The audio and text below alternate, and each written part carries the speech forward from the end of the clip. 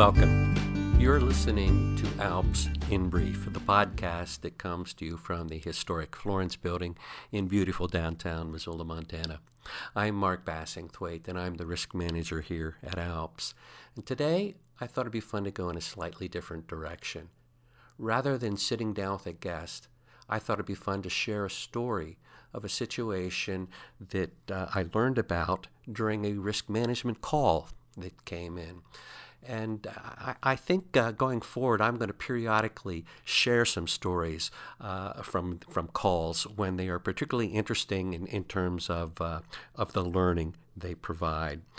This particular story is a good one from my perspective because it's a reminder about the perils that can arise from a failure to follow through. So let me share a short version in terms of the story that was shared with me, and then I will follow up with a few takeaways, things that I felt were important in terms of the learning that we all can take away from the story. So here's the story. A long-term client reached out to his attorney to ask for a favor regarding the client's daughter. While away on a cruise, the daughter had been struck in the face by a falling object, and apparently that resulted in some substantial damage to her teeth. Although the daughter was working with an insurance adjuster, the client would feel much better having his attorney look into the matter, and the attorney agreed. Shortly thereafter, the attorney was able to obtain an offer of $30,000. Of course, before any offer could be accepted, he needed to check in with his client's daughter. By way of an email, he let her know about the offer and reminded her that the total costs of all injury-related dental work would need to be known before any offer could be accepted. He went on to tell her that once she had a final number, she could check back with him if she wanted to, and he would let her know if the current offer was sufficient. With that accomplished, the attorney returned to his normal work routine.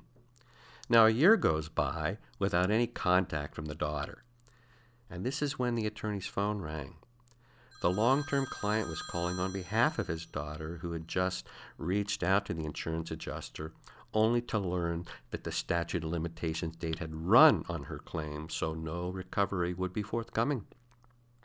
In light of this development, the daughter had immediately asked her dad to contact his attorney in order to have the problem fixed. And this is when the attorney finally realized he had a problem, because it was becoming rather clear that the daughter believed he was her attorney too.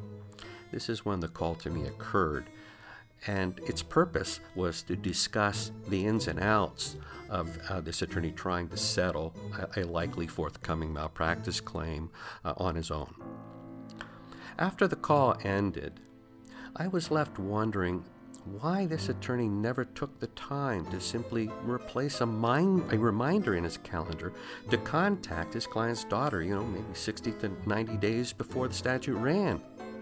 He was certainly aware that a deadline was in play, and following through with this one simple step could have prevented all of this from happening. Another important takeaway here is that an attorney never gets an accountability pass just because the representation is framed, as a favor. One can't casually look into a legal matter, pass along a little legal advice, and expect there to be no fallout if something goes wrong later on. As an attorney, you're either in or out. There really isn't much of a middle ground here. Finally, never try to settle a potential malpractice claim on your own before reporting the matter to your malpractice carrier. While specific policy language will differ between insurers, as an insured, you do have a contractual obligation to report all actual and potential claims. So just know that failing to do so can have serious repercussions down the road. So that's my story for today. I hope you found that a bit interesting, and I hope you really will take the takeaways to heart.